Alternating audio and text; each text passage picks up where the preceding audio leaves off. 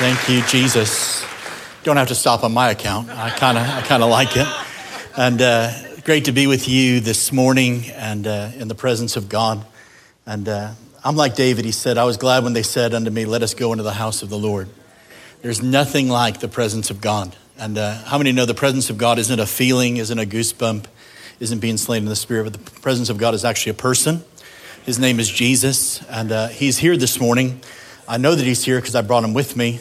And I hope you brought him with you as well.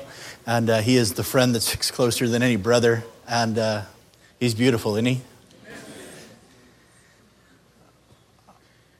I want to thank everybody for being gracious to me. I was supposed to speak last Sunday. I had 4 root canals this week to take care of an abscess and infection in my jaw. I'm looking pretty good, ain't I, for all that? And so you wouldn't have wanted to hear me last week. I look kind of like a blown-up pumpkin. So thanks, Alan, for covering for me and preaching a great message on the church. But I find myself as a doer, a goer, a preacher, a guy who loves my job, really resisting something called rest. And I'm not saying the Lord gave me an abscess. That's not his nature. I'm not saying he gave me an infection. That's not his nature at all. I'm not doing that. But he will use what the enemy meant for evil and work it together for my good. He will do something to say, you know what? I know this is what you're comfortable with and you're used to speaking and prophesying, and now you just get to be silent. My nature is, if I can't talk to you, I'll text you a prophecy. Like, I'm not going to, like, the enemy's not going to steal my voice and infection's not. But it was like the Lord was saying, why are you resisting a gift? And maybe that sounds unusual for a prophet to say that I was actually resisting a prophetic gift or resisting a prophecy to myself from the Lord, which is rest. And so sometimes the Bible says this in Job 33, around verse 13 or 14. It says the Lord speaks to us one way and then another. In the night season, he gives us a dream, seals it in our ear. And so Wednesday, I had all of this procedure done. I fell asleep on the couch. It was an amazing sleep. One of those sleeps that you fall asleep and you don't remember going to sleep. It just happened. And when you wake up, you don't know what day it is. You don't know who you are and you don't know where you are. You just know that it was really good. And so I fell asleep. I don't know what time I fell asleep. I was watching something on the cooking channel because I couldn't eat. So at least my eyes were eating. And I maybe had a little lust of the flesh going on a T-bone or something, but it was, I was looking and I fell asleep and all of a sudden the Lord gives me a dream, and in the dream I see myself with my head laying in the lap of Jesus. And he's stroking these amazing locks. It didn't have all the hairspray in it that day because it was just, post-surgery stuff. And he was just like, I was a little boy in his lap, and he said, son, restoration begins with rest. And then the dog licked my face and the visitation ended. I wanted to cast the dog out the demon and the demon out the dog. How many know what I'm talking about? But he got the revelation to me before I woke up. Is that I believe this, that God wants to bring us to that place of resting in his faithfulness, resting on his promises. I am not fighting for the promises of God. I am a willing recipient of them. And there is this mindset that we have to, everything is toil and striving and working towards, when actually I think the thing, especially if you're givers, and I know a lot of you in this church, you are tremendous, generous givers, and there is something that it's easy for us to do this, but not so easy for us to do this. And I'm just telling you, what you've sown into nations, nations are about to sow into you.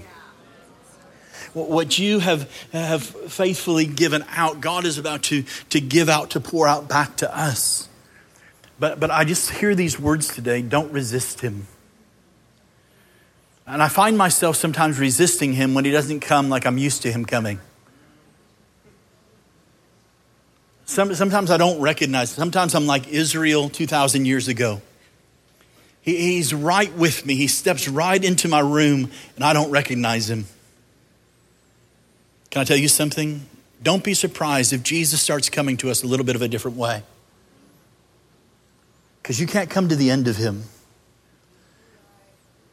I will tell you this, restoration begins with rest, but you will never have full restoration without revelation. You have to get a revelation of who he is, a revelation of what he wants for you. And sometimes, the Lord brings us into that place of making us feel uncomfortable. This week I had to cancel a trip to Panama. I was supposed to be at the inauguration of a president in Panama that I prophesied to 8 years ago, and cancel some meetings because of this. I missed family vacation. My family's coming back from Pensacola today because of this. And the week I've had was a gift, but I would tell you the first 3 days were pretty miserable. Because not just because of the pain and discomfort, it was this whole place of deprogramming myself, of always having to do something. And then the Lord just whispered these words. He said, I didn't just choose you, but I want you.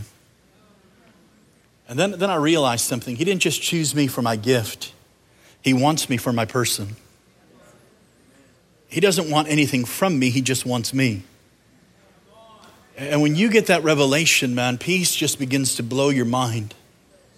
He said these words to me just a few short months ago. He said these words, I want you to learn how to outpeace the enemy. And there is a gift and a grace dropping in the room right now of his perfect peace in every part of your process. To outpeace the enemy. Peace is power. It's more than a feeling. It is this power that in the midst of the storms in my life, around my life, I'm in perfect peace.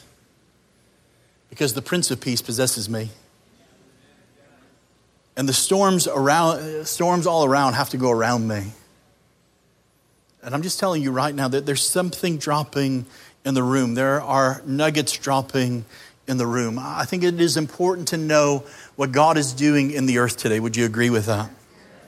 I have these conversations with God. To me, prophecy is conversational. He normally initiates it, but sometimes I initiate the process with a question. I love the fact that he likes my questions. He likes the silly questions I ask. He likes that I ask him things that he won't tell me the answer for, but I keep asking anyway, just to see. I am a novice. I am an amateur in the new thing more than a professional in the old thing. There's something about me that wants to stay childlike, although I don't want to be childish.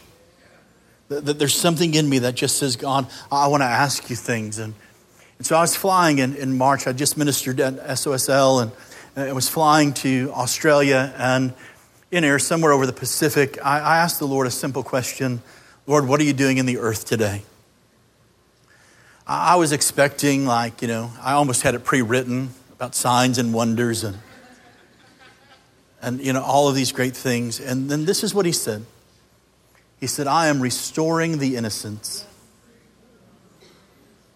I'm restoring the innocence of a generation that has been bombarded. I am restoring an innocence that has been stolen from generations. It was an amazing thing. And I think I dozed off and went into a conference that Sarah Morgan was there and Mary Forsyth and Graham Cook were there. We were doing these TED Talk things in the afternoon session of a conference where we each had 15 minutes. Now, that's pretty miraculous. Watch me say anything in 15 minutes. And they put me last, I think, on purpose. And they put a big old clock right in front of me. And I kept trying to preach around it. But sometimes being prophetic, you've got to find the thread. You've got to find what God is saying through what everybody else is saying. And would you believe it? There was all of this reference to innocence. And so I started sharing what God spoke to me on the airplane. And then the Lord said these words to me right as I was saying it. I get a lot of revelation just right on the spot. And rehearsing, he said, son, I didn't just find you not guilty, I found you innocent. To find me not guilty means there's just not enough evidence to convict. But to find me innocent, I wasn't even in the county when the thing happened. It's as far as the east is from the west that he separated my transgression. He found me innocent. through the blood of Jesus. Aren't you thankful for the blood of Jesus? Aren't you thankful for communion that we remember? I remember what I was.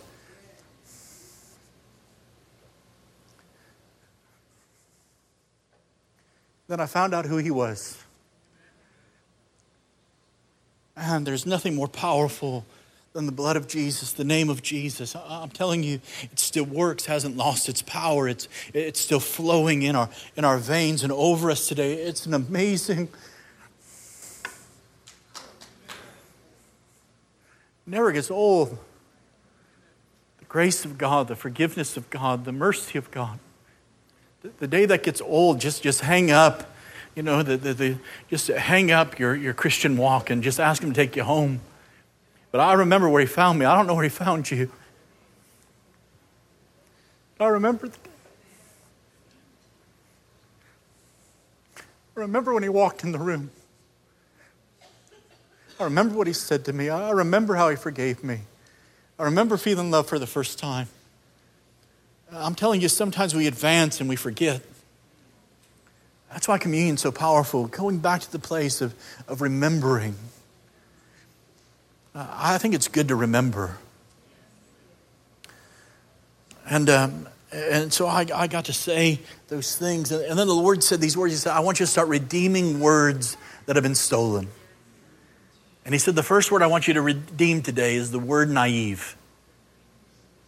I used to think naive meant not street smart. You don't have a clue about what's happening in the world. You don't understand sometimes maybe even a little stupid. And then I found out what it means. Here's what naive really means. That you are so pure-hearted and innocent, you don't even understand the dirty joke.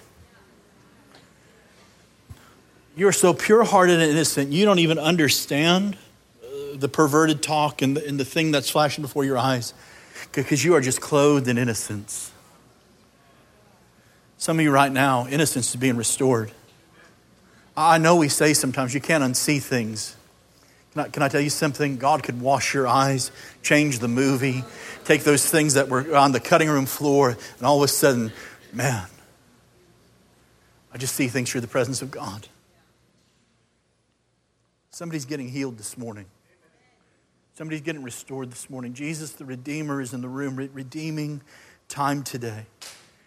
I want to forewarn you that the message I have for you is a little different. I will be vulnerable, transparent, like I always am. I'm going to share some stories that nobody's ever heard before, and it may make you a little uncomfortable.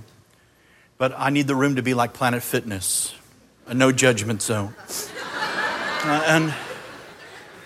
I joined Planet Fitness 5 years ago. I've been there 3 times. And I don't judge them for taking my $21.95 a month. They don't judge me for not showing up. It's just this amazing mutual agreement. And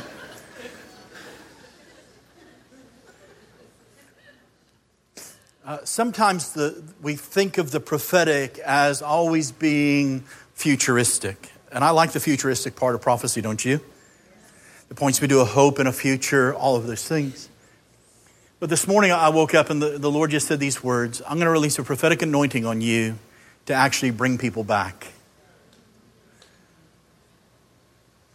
Not back into your past, not into your junk, into your garbage, but actually back into that place where he found you, back into that place of first love.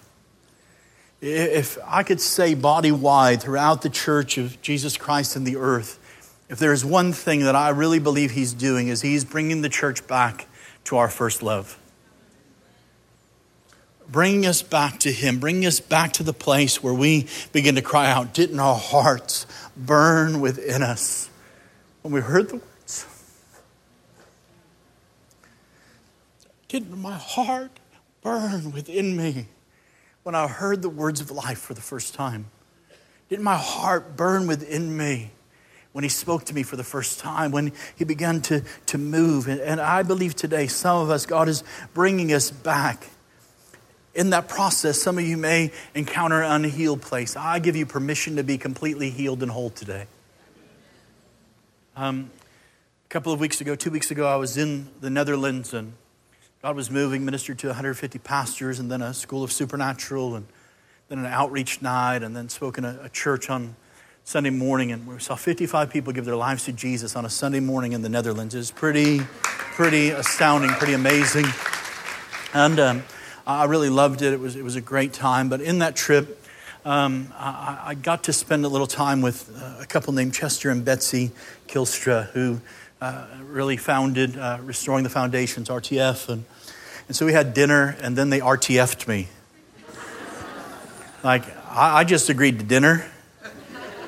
But when they said, well, let's go up to the office, I was like, no, I felt like going to the principal's office. I repented of sins that I never even thought of committing, just in case. And, I was like, closing the open doors, I'm like, I'm good, you're good, we're all good. We can do all this stuff. And then I sat down, and they took out their paper, and they started writing before I even say anything.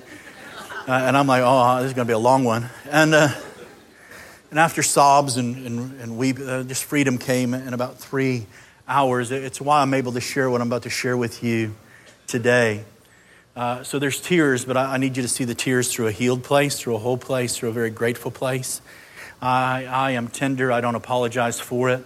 There were years that I did not cry until a prophet turned around and spoke to me in a meeting, pointed his finger at me and said, God's unlocking your emotions. And I began to feel for the first time in decades, and tears began to flow, and God just healed me to the core. And so I don't apologize for the tears, and sometimes I feel like they're not even my tears; they're actually the Lord's tears. He is a sensitive God, isn't he? He is amazing. I love the way that he's kind and gentle. I also love the way that he doesn't relent in getting us to change. I like to say he won't make me do anything, but he might make me miserable till I do. You might want to argue that theology, but it's just my experience. You can have your own experience. I would prefer that you actually do have your own experience where you don't resist, but I can be a little bit stubborn. I want to say this to the church. Wherever the presence of God is, shame can't exist. It's Adam and Eve in the garden. The Lord said, where are you? Apple watches are talking. They're being prophetic. Something's happening. And he walks into the garden. The Lord's in the garden. He said, where are you? He said, we're hiding over here. And he just asked him a question. Who told you were naked? They'd known the presence of God, and there was no shame in that. They didn't even realize that they were naked. But when the presence of God lifted, when they stepped out of it, how many know shame stepped in? Sometimes you find the remedy in the prevention part, don't you? And I'm telling you right now, God is about to clothe us in presence. And I believe what I'm going to share with you today, the Lord has removed the shame from it. It is a hard story at times. It's my story. Some of you have known me for years. I promise most of you have never heard it unless you were in first service. I believe that before I go there, I believe that there is a mantle and a call coming upon Grace Center in this season that is profound and phenomenal, that the Lord is anointing us to be a fortress for families. In a world where everything seems to be under siege and under attack, I believe the last great hope is actually God's first hope for the earth, which is the church. Governments can't figure out crisis on the border. They can't figure out feeding the poor. They can't figure out healing the sick and healthcare, all of those things, because I believe the answer is actually within the church. And I believe in a world where divorce is just as common or even more common than marriage these days, that the Lord has set us as a city set on a hill, a light that cannot be hidden, saying we will be a fortress for families, that if people are on the rocks, we'll bring them through the place of redemption. And I believe with all my heart that the Lord has anointed us for that because of the mantle of restoration and redemption that's on the house. How many know that's a good prophetic word? I believe that we're stepping into that season of the recompense, the restoration, the redemption of all things. I also believe that there are no accidents or coincidence in the Spirit, which tells me that everything that God does is on purpose, with purpose, and for purpose. I also believe that redemption was never God's plan B. It's always been his plan A. A God who is omniscient and knows the end from the beginning, who knows everything about us, knew that before he even created Adam and Eve, that they would eat of the fruit, that they would violate the laws of the kingdom, that they would be separated from him because of sin. And I believe that he chose to go through with creation because redemption was always his plan from the beginning. It's very much not just what he did or what he does, it's actually who he is. If I were God, I would do things completely different. Aren't you glad I'm not God? I want to say that throughout my life, I've discovered this, that it's not how you start, but how you finish that counts. And I believe today I'm in a room filled with finishers. I'm in a room filled with finishers. How many know not all of us in the room have been saved our whole life? I certainly haven't been saved my whole life. I've been handsome my whole life, but not saved my whole life. Humble as well. That's just right. I'm just practicing that. I've got a crazy story of being redeemed from suicide and basically raised from the dead and healed of schizophrenia and addiction, all of those things. And I'm not ashamed of my story. I actually love my story. But I have a friend, he was visiting with me one time. He just said, David, I don't have a story like you. My story is just really simple. I've just known Jesus my whole life. I thought, that's a great story. What if we all can raise up a generation that my kids, your kids, our grandkids would say, I've known Jesus my whole life. Maintaining their compassion for the lost and their desire to reach people and win people to Jesus, but at the same time being confident in the fact that my testimony is that I have known God, I've walked with God, I've been a friend of God my whole life. Could it be that we could be that generation, we could be that church that we could raise up and pouring into that to this generation, teaching them friendship with God? I believe that it could. I want to tell you, it's not how you start, but how you finish that counts. Some people never start because they're afraid. Some people start right and finish wrong. Then there's some of us like me that I've started wrong, but I'm going to finish right.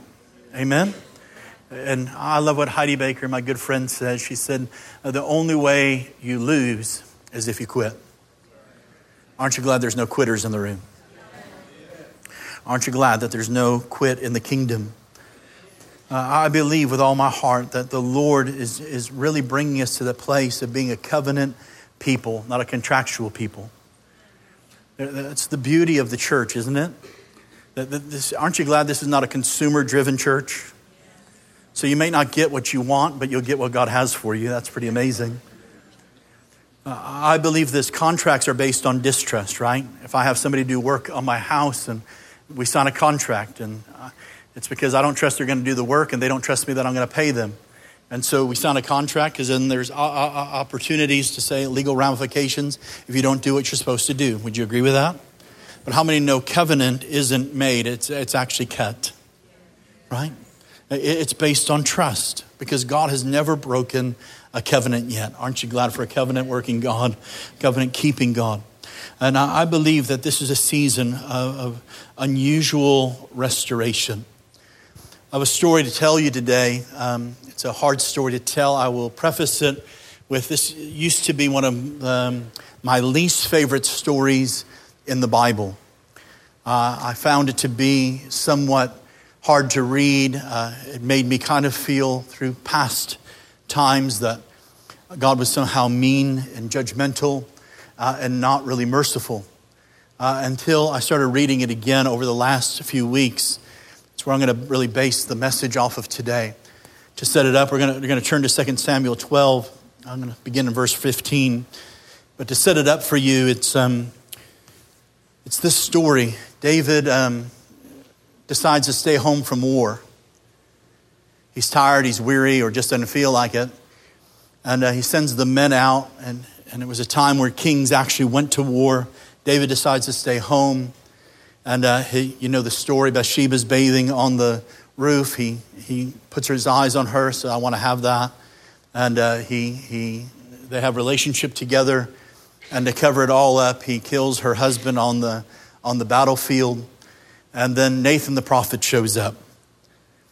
And Nathan the prophet says, there was this guy who had a lot of sheep, and another guy had one little lammy, and the guy with a lot of sheep took the other guy's lammy. And David said, tell me who it is. This is the New International Day version, okay? Just but the story's right. And so, he tells this parable to David. David said, tell me who the man is. I'll kill him. I'll have him hung up. I'll flog him. I'll take his head off. And all of a sudden the word comes through Nathan the prophet to David. Dude, hey bro, you the man. And David cringes. And the Lord's kind. He shows up in kindness. And he said, I'm not going to take the kingdom from you. You're still going to be king. But the baby that Bathsheba is pregnant with is going to die. And so that's where I'm going to pick up the story in 2 Samuel 12:15. Then Nathan departed to his house, and the Lord struck the child that Uriah's wife bore to David, and it became ill.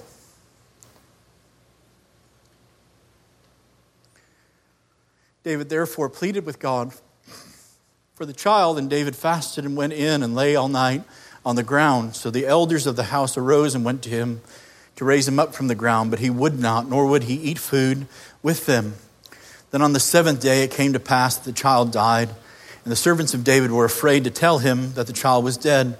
For they said, indeed, while the child was alive, we spoke to him, and he would not heed our voice. How can we tell him that the child is dead?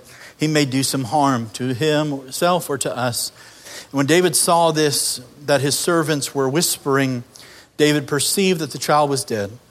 And therefore David said to his servants, is the child dead? And they said, he's dead. So David arose from the ground, washed and anointed himself, changed his clothes, and he went into the house of the Lord, and he worshiped. Then he went to his own house. And when he requested, they set food before him, and he ate. Then his servant said to him, what is this you've done? You fasted and wept for the child while he was alive, but when the child died, you arose and ate food. And he said, while the child was alive, I fasted and wept, for I said, who can tell whether the Lord will be gracious to me, change his mind that the child may live? But now he's dead, so why should I fast? Can I bring him back again? I will go to him.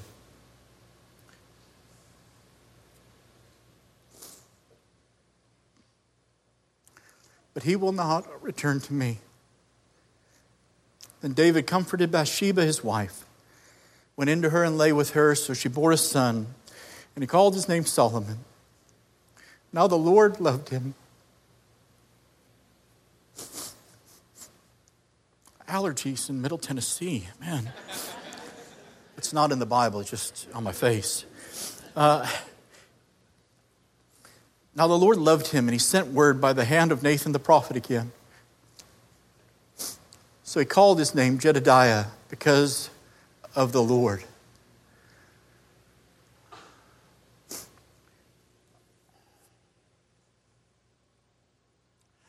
It's a hard story to read, right? I mean, you're like watching Days of Our Lives connected to like The Bachelor, right? I mean, it's don't ever watch either one of those. I don't, but right, it's just drama for your mama, right? It's just way too much drama. And this story is hard to read. It's hard to hear. I felt like my emotions are on this roller coaster ride, and here's why I'm telling this story today. Before I was born again, before I ever met Molly, I was married in 1995, and I was mentally ill, as I share sometimes, and bona fide schizophrenic, and also really addicted to stuff. And so I was in this series of constantly being hospitalized and out again and treated, and it wasn't a good marriage, and I wasn't really a good husband. I put no blame, shame on her. And she left me. In one of my hospitalizations, I got admitted or committed, and she left me, filed for divorce. And I ran into her about a year and a half later, before I moved to Florida, and she said these words to me. When I left you, I was pregnant, and I aborted the baby because I didn't want to have anything that reminded me of you. And to me, the shame of that, the pain of that, I'm a pro-life guy. Even before I was saved, I do believe in the sanctity of life. And to me, I felt like that was the unpardonable sin. Like, I didn't protect my kid. I should have been a better man. All of those things. It was a horrible thing to walk through. It's a hard thing to talk about. And so I buried it. I moved to Florida, and I met Molly, and Molly had Era, our daughter, before I ever met her. And we were born again, but we didn't necessarily have, character, and we had fallen, and she was, we were, having relationships outside of marriage. It was whatever. And this prophet came. Never forget, Johnny Barham's his name. He's up in age, in his 80s now, from Northwest Arkansas. And Bob Jones type, but not as funny, and no tracksuit. VO5 and Walmart suits and ties, because you're from Arkansas, you got to sew into Walmart. And it wasn't a public thing. It was just he was praying for people, and Molly and I were engaged, and we were sitting there kind of in a little circle, just me and Molly and this dude. And he starts praying in tongues, and he goes, oh no, no. You never want a prophecy to start out with, oh no. Oh no. But that's how the prophecy started, oh no. And y'all been being bad. And then he started counting. I was like, don't do that, bro. Like, just tell me what you see, but don't count. And then he goes, y'all need to get married or break up. And we were engaged, and we knew, but shame's a powerful thing, And we found out shortly, and while we're sitting there with him, he goes to her, where's the little girl? And Molly said, oh, she's at home, referring to our daughter. He said, no. He points to me and says, where's your little girl? And I said, I don't have a little girl. He said, yeah, you do. You have a little girl in heaven. And the Lord wants you to know she's not mad at you. She's actually proud that you're her dad. And she didn't grow up on the earth. I don't know what happened to her, but she grows up in heaven with Jesus. And she's going to know you. And she's part of that great cloud of witnesses. She's going to cheer you on, boy. And it brought healing to that whole chapter of my life.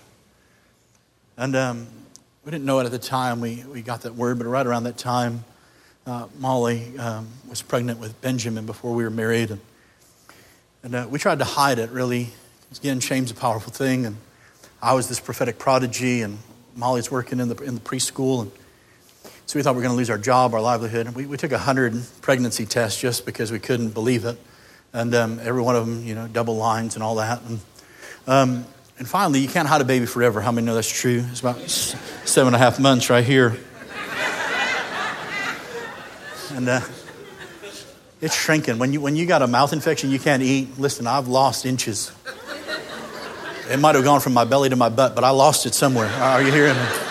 And that's just free right now. It has nothing to do with my sermon. You just receive it. I'm in the age where things are shifting. And too much information. Yeah. She's not here to tell me like rabbit trails. So, and so we just try to hide, and finally she starts to show.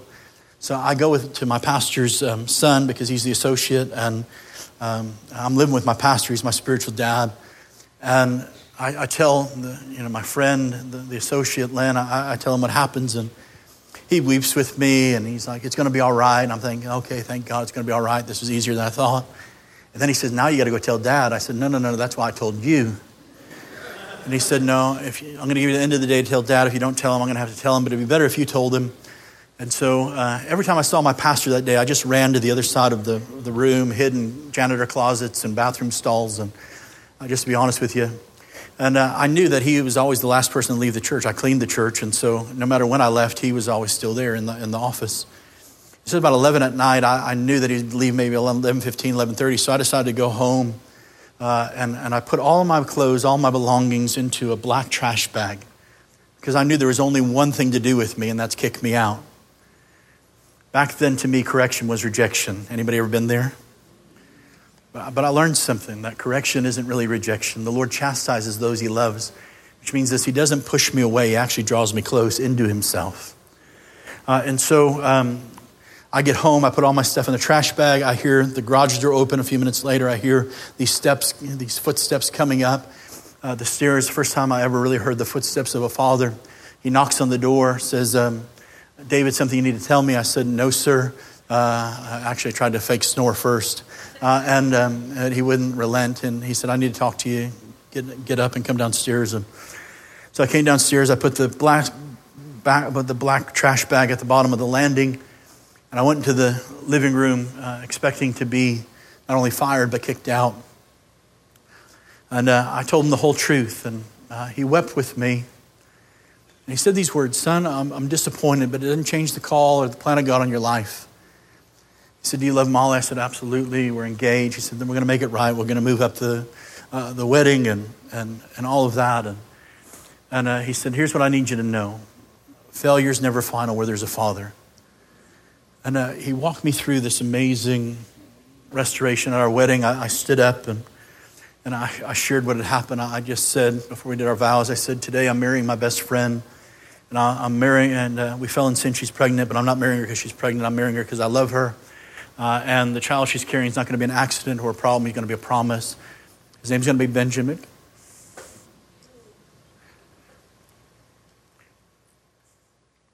He'll be the son of my right hand. And something happened that day when I told on myself the devil had nothing else to say.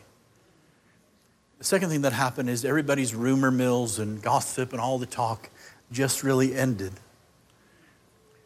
And I'm convinced that my amazing son, who just completed SOSL year 1, going into year 2, was not born into shame, but he was actually born into honor because I stood up and owned it.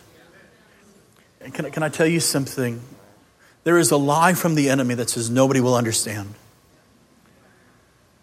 There is a lie from the enemy that says you're the only one going to do this. If anybody finds out, it's over. And we live in all of these little secret compartments instead of actually stepping into the place of the truth and having truth set us free. Now, I'm not saying go around telling your stuff. I don't think anybody really can handle your stuff. But once it's a testimony, this is what I say to people. Well, once it's a testimony, then you tell everybody because your testimony becomes a prophecy. If God could save him, he can save me. If God could use him, he can use me. If God could redeem his family, he can redeem me.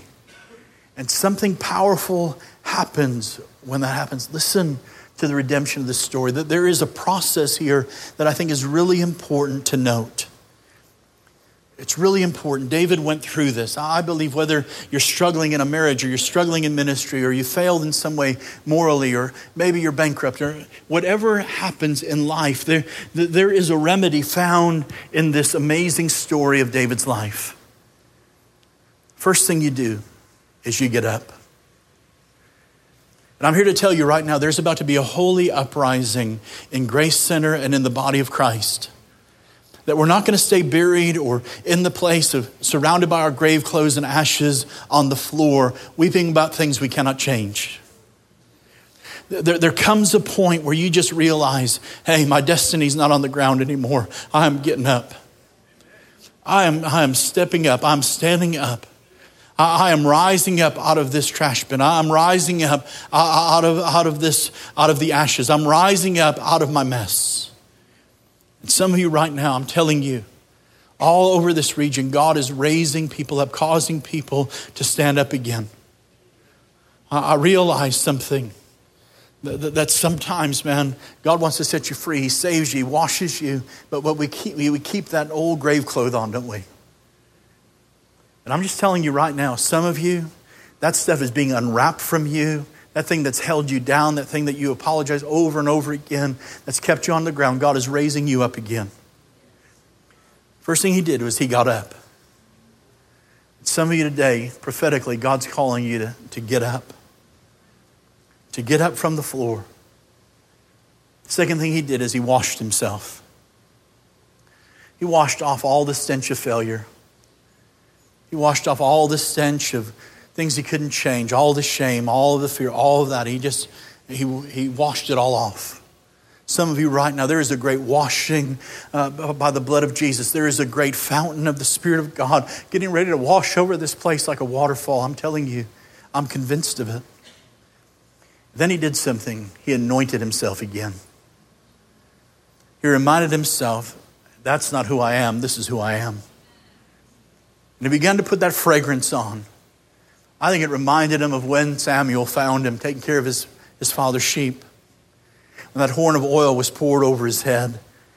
And he smelled like the presence of God. He smelled like that incense. And I think he went back on memory lane. Okay, I missed it, but I'm still the king. And some of you right now, there is a fresh anointing coming over you. The very scent of your life is going to begin to change. The very scent of our lives is beginning to change. Then he did something else. He got dressed. He put the mantle back on. There's some people in the room today. You've been in hiding, whether it's been for 20 years or 10 years or 5 years or a week. You feel like somehow you lost the mantle. I'll tell you something. It's time to pick it up because God knows exactly where you left it. I was talking to a little girl, 16-year-old girl, who was pregnant a few months ago.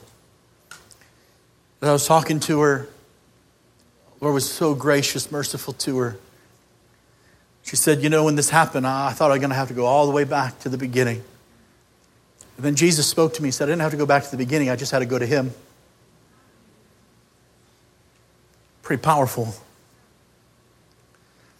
She went back to Him. She found that place. Hey, the callings and the giftings of God are without repentance. Am I justifying any sin? Absolutely, positively not. But can I tell you something? I am against self-pity, self-loathing, self-punishment, where we actually say that God can't do this and He can't use me as if we know something better than Him. The greatest thing you have is your story. And if you've got a redemptive story, you should need to shout it from the rooftops so that the whole world can hear it. Because on the other side of it is His glory. There's glory on your story. There's glory on the stuff you went through. He doesn't waste anything. He doesn't waste a tear, doesn't waste a prayer, doesn't waste a prophecy, doesn't waste a calling. As I sat with Chester and Betsy a couple of weeks ago, I went on this crazy, amazing journey where I found that I buried pieces of my heart with the people that I buried over the last years. Buried self-worth over here, buried faith over here, and faith to raise the dead over here. And I went back and I found all of those things because God is a great keeper of records. There's some of you right now, you've planted a piece of your heart and said, it's over because of this divorce. It's over because I fell here. It's over because I thought this here. And I break the lie off of you. God knows exactly where every piece is, and He knows where your mantle is. And it's time to pick it up and put it back on. Because failure's never final where there's a Father. I'm convinced of it. I am convinced of it. But I like the story. He anoints Himself. He puts the mantle back on. And then He does something. He steps back into purpose. He didn't even wait for somebody to tell Him He could. He just went in and said, you know what? I'm stepping into what I was created for. I'm stepping into my what? I'm stepping into my now. I'm stepping into the promises of God.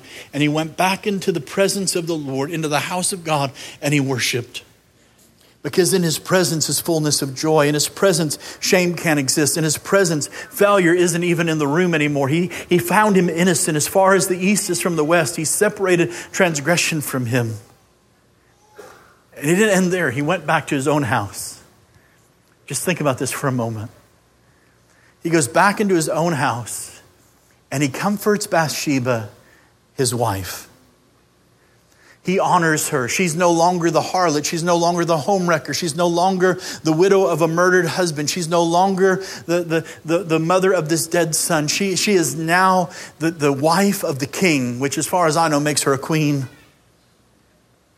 And her honor is restored and her dignity is restored. And here's the beauty of it. All the other were given to him, but he chose Bathsheba. And I believe he didn't just choose her, but he wanted her. The Bible says that they came together, they lay together, She got pregnant again with a son. His name was Solomon. Here's the redemptive nature of God. Solomon means peace, unbroken and whole. Talk about the redemption of God. Prophet shows up, the same prophet who shows up and convicts him, shows up to bless him. And he sees the baby and he's filled with joy and glee. He sees this young baby Solomon. Can you imagine this 8 days old being dedicated? And he lifts him up and he said, you named him Solomon, but the Lord calls him Jedediah, the beloved of Jehovah. Talk about redemption. Talk about the beauty of the Lord. Talk about the goodness of God. Some believe Solomon penned these words in Proverbs 31, beginning in verse 10. Who can find a virtuous woman or a virtuous wife?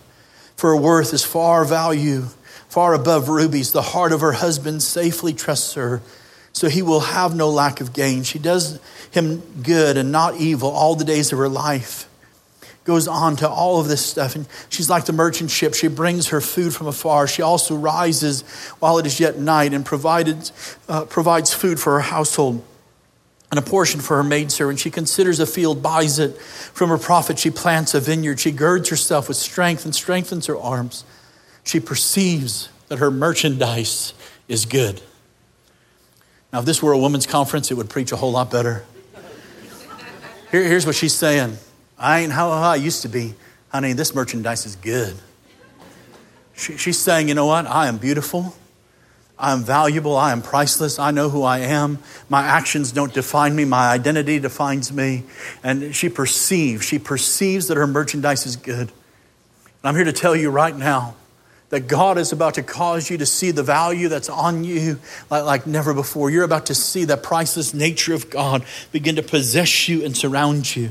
Goes on to all of these great attributes. At the end, it says her children rise up and call her blessed. Her husband also, he praises her. Many daughters have done well, but you excel them all. Charm is deceitful and beauty is passing, but a woman who fears the Lord, she shall be praised.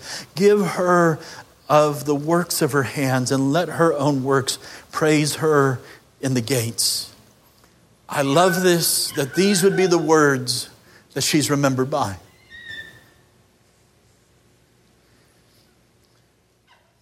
It's beautiful, isn't it? She's not known for all the stuff on the rooftop. She's known for the beauty that God finds in her heart. Listen to these words. Acts 13:22. Still talking about David. God himself, he raised up from David as king. To him also he gave testimony.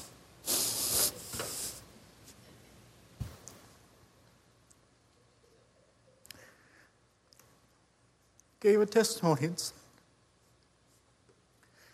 I have found David, the son of Jesse, a man after my own heart, who will do all my will. It's beautiful, isn't it? Here's what I love about it. God had the first word over your life, and he has the last word over your life. Because he had David's first word and his last word and Bathsheba's first word and last word, it really doesn't matter what people talked about in the middle. A man after my own heart will do all my will. Said of David that he fulfilled the purposes of God in his generation. To me, it didn't get any better than that. Growing up in a religious system, man, if you preach kingdom come and the judgment seat of Christ and judgment day and all that, man, I thought the Lord was like this mean old Santa Claus who got rid of the good list and just kept the naughty list. Now you're going to answer for this, and this, and this. Anybody ever been there? And I had this visitation of the Lord not too long ago. And he said, you want to know what Judgment Day really is? And part of me wanted to say no, and part of me really wanted to say yes. And so I said yes, even though I wanted to say no. Because I knew what he was asking was going to be good. And he said, there's going to be 2 movies that day. One movie's going to be all the stuff you did. The other one's going to be all the stuff you could have done. I thought that was pretty cool. Then I got this revelation. When Benjamin was born, he started walking really early in life. He was about 8 months when he started walking. You know him as sweet and innocent and humble and meek and all that stuff, which he is. But he at 2 years old and 8 months old, he was into everything. He climbed up on the table on his first birthday and put his face in the cake, and it was great. I loved it. Molly, not so much, but beautiful. Back to my point. When he started walking at 8 months old, he would stand there. He'd push himself up on this coffee table, and he would stand there. And that was before, cell phone cameras, right?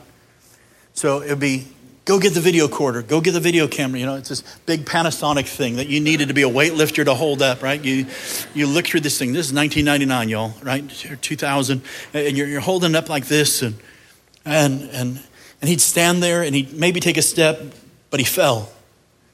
And you shut the camera off, and the thing was, you didn't say he stood and fell. You say he started walking. A little while later, he'd take 2 steps and fall, and you say he's walking, but he did more falling than walking. And the Lord spoke to me. He said, "That's the book of your life." He said, "You don't remember the falling part. You only remember the walking part." And here's what it says about David Wagner. And he walked, and he walked, and he walked, and he walked, and he walked, and he walked with no mention of my falling. It's the beauty of the mercy and the power of God. He had the first word, and he'll have the last word. Dave, why are you sharing all of this stuff? Well, I believe it's important.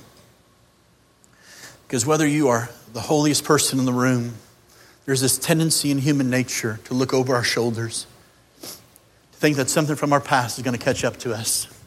I spend a lot of my time looking for somebody's daddy, somebody's boyfriend, somebody's something to come and find me.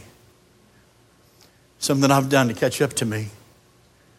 But I've discovered something recently. Every time I turn my shoulder and look back, there's just 2 things following me.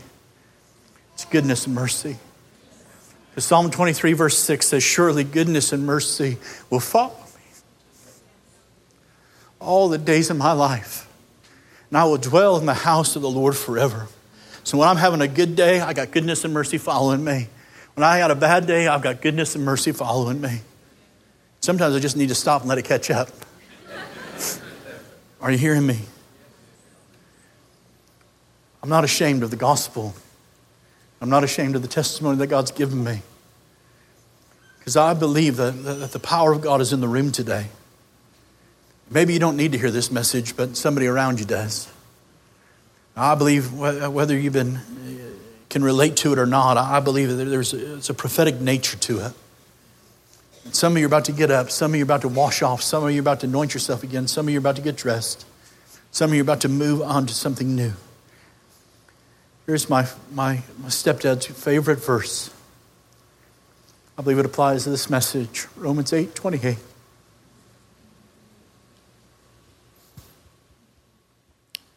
We know that all things work together for the good to those who love God, to those who are the called according to his purpose.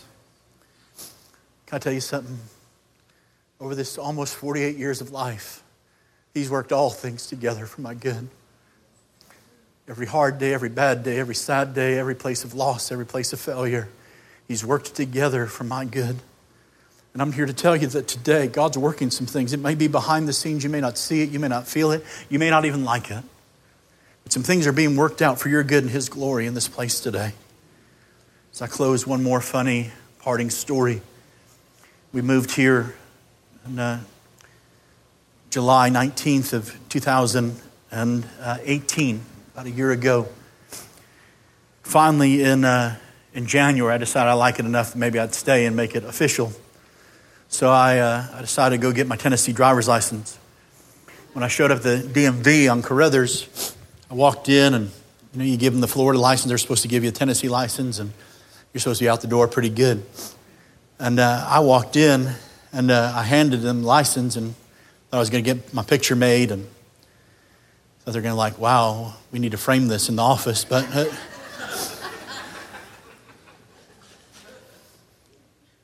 some of you are laughing a little too hard on that one. I walk in, they say, I can't give you one. said, why? They said, well, first thing is you got a warrant for your arrest in Wisconsin. And they pull it up. It says January 11th, 1997, disorderly conduct. I said, are you going to lock me up? He said, no, they won't extradite you from here, but you should probably pay that. So I just got on my phone, paid it right away, made it go away. And they said, your license is suspended in Wisconsin. I said, well, how can that be? Florida. They said, well, evidently Florida doesn't talk to Wisconsin, but we talk to everybody in Tennessee. I don't know if that's prophetic or not. I hope not. But so they give me the number. I call the state of Wisconsin. They say, yeah, from your DUI charge, you got to go through a drug and alcohol assessment. And then he makes kind of his recommendations, and then you pay $60 reinstatement fee and all that. So I make this appointment here in town. I go sit with the guy. I fill out the paperwork, and the guy literally starts crying, reading the paperwork. Like, this is from 22 years ago, and he starts crying, but he doesn't feel that bad. He still takes my $300. In the midst of the tears, we're talking, and he, starts crying again. He goes, I hate to do this to you, David, but you're going to actually have to go through a DUI school, because I've just seen it too many times. Wisconsin won't release it unless you go to a DUI school, and Tennessee wouldn't receive you unless you went through a DUI school. So I said, great, sign me up, another $300. And so Valentine's Day weekend of 2019, I was enrolled in school, DUI school in Franklin, Tennessee.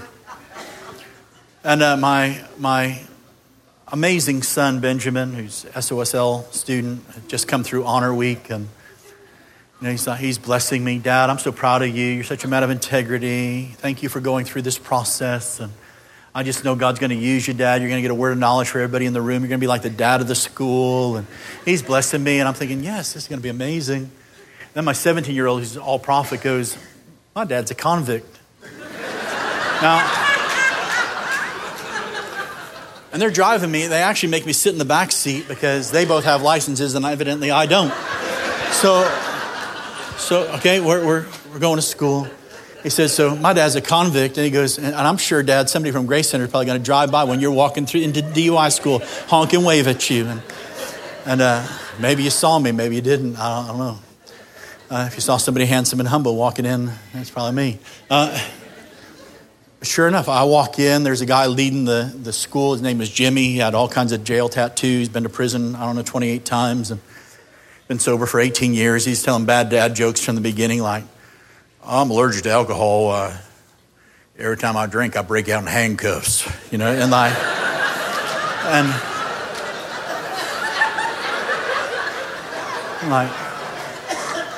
goodness and mercy and bad dad jokes will follow me all the days of my life. And sure enough, I sit next to this kid, and his name's Cameron. He's 24. And I look at him, and the Lord gives me this prophetic word for him. He said, tell him I believe in him and that he's not a screw-up. So I just said, Cameron, I don't know what this means, man, but, I just want you to know I believe in you and you're not a screw-up. He begins to weep, and he said, the day my dad found out my mom was pregnant with me, he said, this kid's going to screw up my life, except he didn't say screw up my life. He said something worse. He said, my 24 years, my dad's never called me Cameron. He's never called me son. He's just called me screw up. Except he doesn't use the word screw up. Every day of my life. And the Lord had the first word. The Lord will have the last word. It doesn't really matter anymore what's spoken in between. So I hung out in the smoking circle by the Keurig coffee pot. And I got to be the pastor and the dad of the class. Ministered to 26 people I would have never had access to. You may be saying, well, your past caught up to you. Goodness and mercy brought me into DUI school.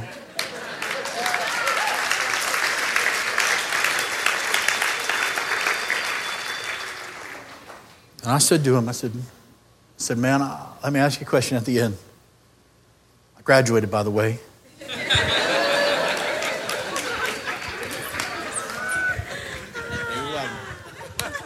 Tennessee driver. All right. Haircuts by Scouts. Okay, now. And listen, it could have been humiliating. It could have been really humiliating. But really what it was humbling and honoring. I've asked the guy, I said, let me ask you a question. I'd like to come back to school. Not the first way I came in. But I'd like to pay $300. I'm out of town a lot, but if I ever get a chance and you're doing school and I'm in town, I'd like to pay my $300 and come sit through another class. The guy started weeping, and he said, what if every pastor in Franklin would do that? He said, I bet we would find out who we're not reaching. You know what I found? 26 broken people. He just needed to know God loved him. In spite of their addiction and their mess, they could walk out with their heads held high. Goodness and mercy following them. Not glamorizing or glorifying my past. Sure, I'm glad he's the God of my past, my present, my future. Sure glad my past couldn't keep me from my future or from the promise of God in my life. Today, in this room, I've done my best. And wow, I'm getting out by one. That's really miraculous. Jesus could come back today, y'all. Don't laugh too hard, AJ. You don't want him to come back before you get to Canada. Maybe you do. That'd be pretty cool. See you ascend over Franklin and Toronto. That'd be awesome. But that's another message. Well, if he came back, that'd be probably awesome. We all go together. Yeah. Here's what I believe. That today, this is more than just a good story or a nice message. I believe it's a prophetic word. Maybe you don't want to receive it for you, but receive it for somebody you know. Because I guarantee you can relate to somebody that connected to this story. So, Father, I thank you right now, Lord, for my friends, for this amazing church, for what you're doing in your kingdom.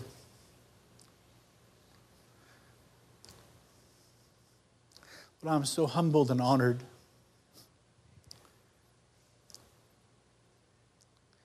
that you picked me up from the miry clay. But I'm so honored that, Lord, you brought me out of darkness into the glorious light. But I'm thankful that you've been present in every failure and every triumph. But I'm thankful that you wouldn't let me stay down, but you caused me to get up again. And Lord, I believe you want to do miracles in the room today. And maybe some of those miracles are miracles that nobody can see, taking place on the inside. Lord, I pray every word from you today takes root and bears fruit. But every word, if I got in the way, Lord, I pray that you would cause it, Lord, to just fall to the ground and be forgotten. Lord, I pray right now in this room, you would shine your light. You would invade every place and crevice of our life. But if there's people here today that don't know you or find themselves away from you outside your presence, but I pray that, Lord, today you would make yourself known to them. You would reveal your loving kindness, compassion, mercy, and goodness to them, that you would woo them to who you are, Jesus. So we close this morning. I'm going to say, everybody close your eyes and bow your heads. I never want to miss a moment for somebody to come to know my best friend, Jesus, because he's been good to me. Maybe you're here and you don't know Jesus as your own personal Lord and Savior. Maybe you find yourself just on the fence or feeling like you're separated from God today. Some would call it backslidden. today would be a great day to give your life to Jesus or come back to him. My promise is this: I don't want to embarrass anybody, but I do want to pray for you. If you're here, you said, I've never made Jesus the Lord and Savior of my life, but I want to. I want to know him like you know him, David. I want to be washed in his blood. I want to be forgiven of my sins. I want to know that if I died tonight, I'd go to heaven and be with him for eternity. David, I want that more than anything. I want you to pray for me that I can know Jesus today or come back to him today. I'm not going to embarrass you. Just want to pray for you. Anybody in the room, if that's you, Dave, include me in that prayer. I want to come to Jesus today. I want to come back to him. Just want you to lift your hand up. You put it right back down. Every eye's closed, every head bowed. Anybody in the room today? Well, Father, I thank you right now, Lord, for being your sons and your daughters, the children of God.